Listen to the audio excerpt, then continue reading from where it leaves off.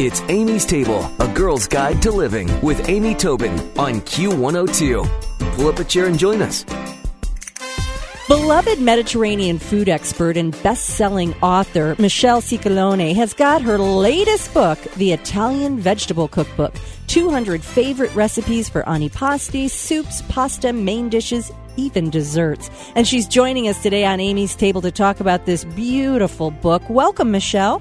Thank you, Amy. So nice to talk to you. Well, you truly are the Mediterranean go-to woman on food, and this is such a great book. It's interesting to me that we are all so interested now in broader cooking and healthier cooking that a vegetable could take up a whole cookbook and have people clamoring to read it.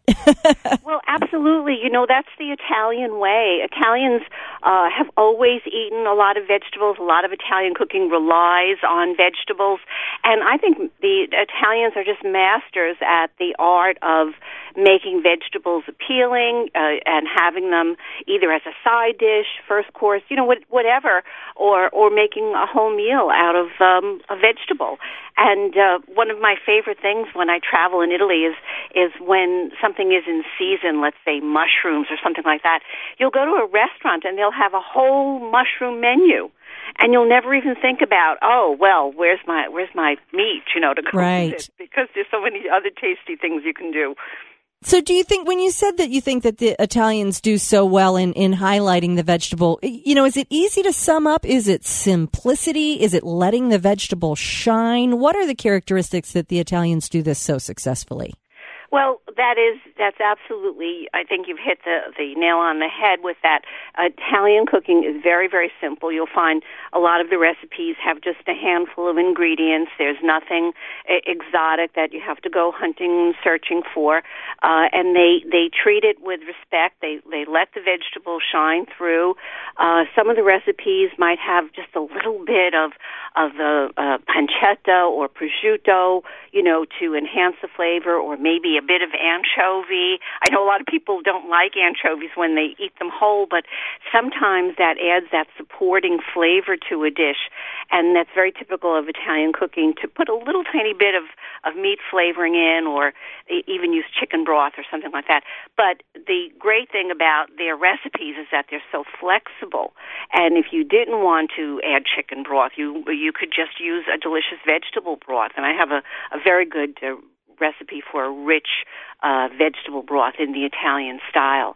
So it's that simplicity and using good ingredients and letting them shine through. I love that. I think that's great. And all of the recipes in this book have that approach. They really do. There's so many beautiful pictures. It just makes me want to jump in and start cooking.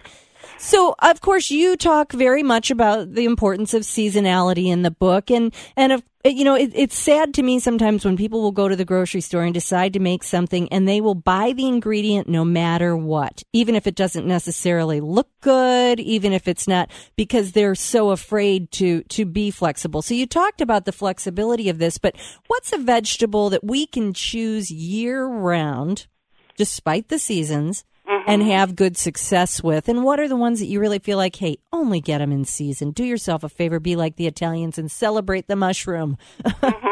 Yeah, well, for example, I'm thinking of asparagus. That comes to mind because I'm longing for the first asparagus of the season. The rest of the year, they don't always taste so good. And so I'll wait until the spring before I eat asparagus. Of course, tomatoes are the obvious choice. We all know they're so superior in the summertime, and especially if we can pick them from our own garden or get them from the farmer's market. Those are when we have the tastiest tomatoes.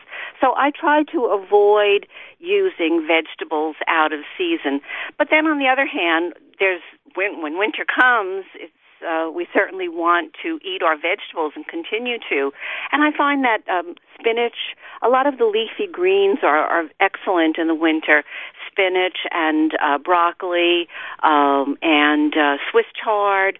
I like escarole very much. It's not always widely available, but it's a very inexpensive green, and if you can find it, it's very, very delicious. So I would think about greens this time of the year, leafy greens, and of course root vegetables are always available in the winter time, and the winter squashes as well, butternut the more I think about it, there's plenty Sure. all year round that are available that we can, so that we don't have to turn to summer vegetables in the winter, for example. Exactly, because you just can taste that you're eating it in the wrong season.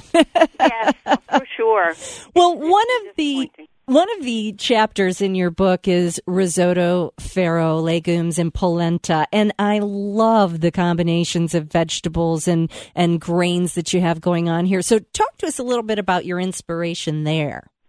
Well, a lot of people are interested in eating less gluten or eating gluten-free, so and eating more whole grains. We all know that that findings show that they're very, very good for us.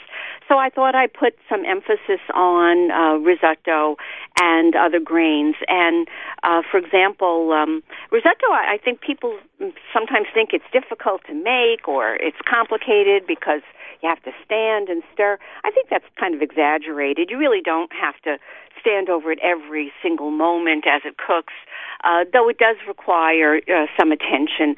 But there's so many different ways you can go with it. With risotto, you can add just about any vegetable that you can imagine. It takes well to all kinds of cheeses and herbs. One of my favorite risottos in the book is with basil, pine nuts, and Parmesan cheese. And it's kind of the flavors in pesto, but much lighter and fresher, and very, very easy to do.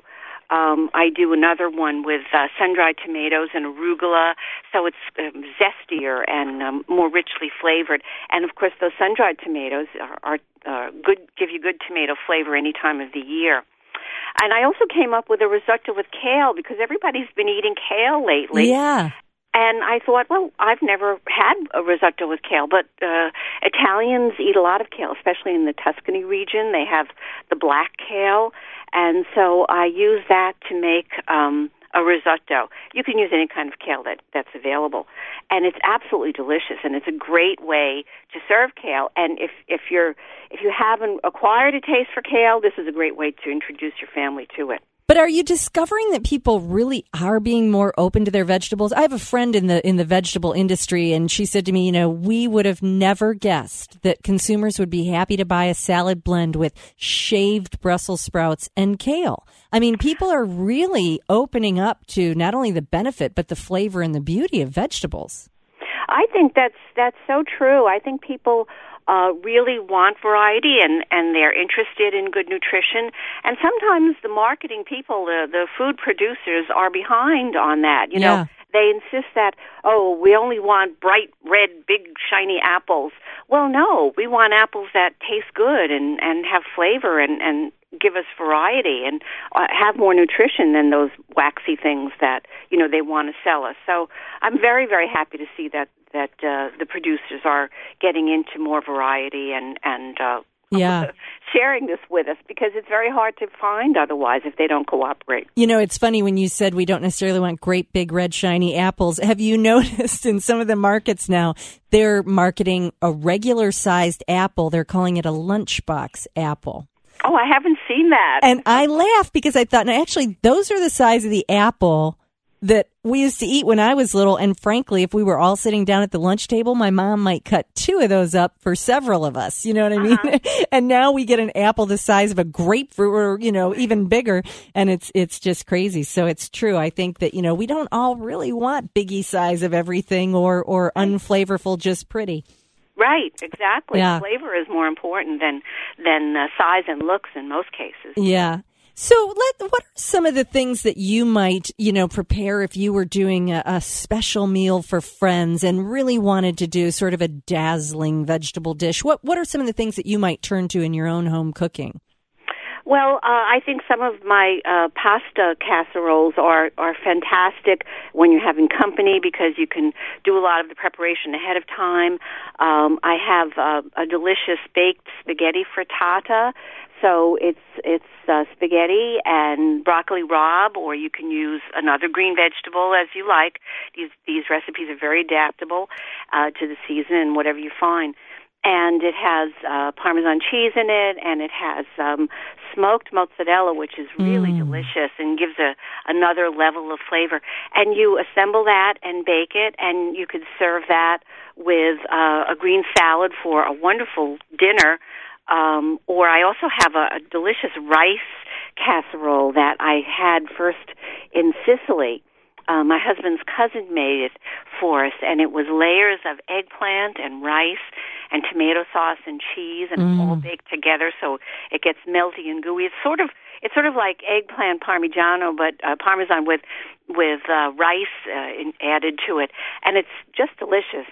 So those are great dishes if you're having company, and they're wonderful main courses. If you really want to get fancy, you can make some lovely ravioli. Speaking of those mushrooms earlier, reminds me of I have a delicious ravioli made with mushrooms and a butter and nut sauce on top, which is if you have the skill for making, and if you enjoy making your own pasta, that's a great way to go as well. That all sounds so delicious. And as you're speaking, I'm thumbing through the book, looking at all of these gorgeous photos. And then there's even desserts in the book. I'm looking at the plum crostata and thinking, yes, please, I'll have a piece. That's a wonderful crostata, and again, you can adapt it to whatever fruits in season, apples, peaches, whatever you happen to have, and it's a very easy one to do. In fact, what I usually do is I keep a batch of the pastry in the freezer, and then if we want a dessert on short notice, I just let it thaw out and roll it up and put some fruit on top, and it's done. Oh, that's so smart. I literally love that, because I always say to people, one of the best ways to be a great cook is to plan. To eat well, to have those little things ready. Well, again, the book is The Italian Vegetable Cookbook, 200 Favorite Recipes for Antipasti, Soups, Pasta, Main Dishes, and Desserts by Michelle Scicolone. And you can find a lot of information on her website, and I'm going to link to some recipes that Michelle has shared with us today. And thank you so much for joining us. I always learn so much from both you and your books. It's a beautiful one. Thank you very much, Amy. Great talking to you today. Stick around for another helping from Amy's Table on Q102. Q! It's Amy's Table with Amy Tobin, yeah. Q102.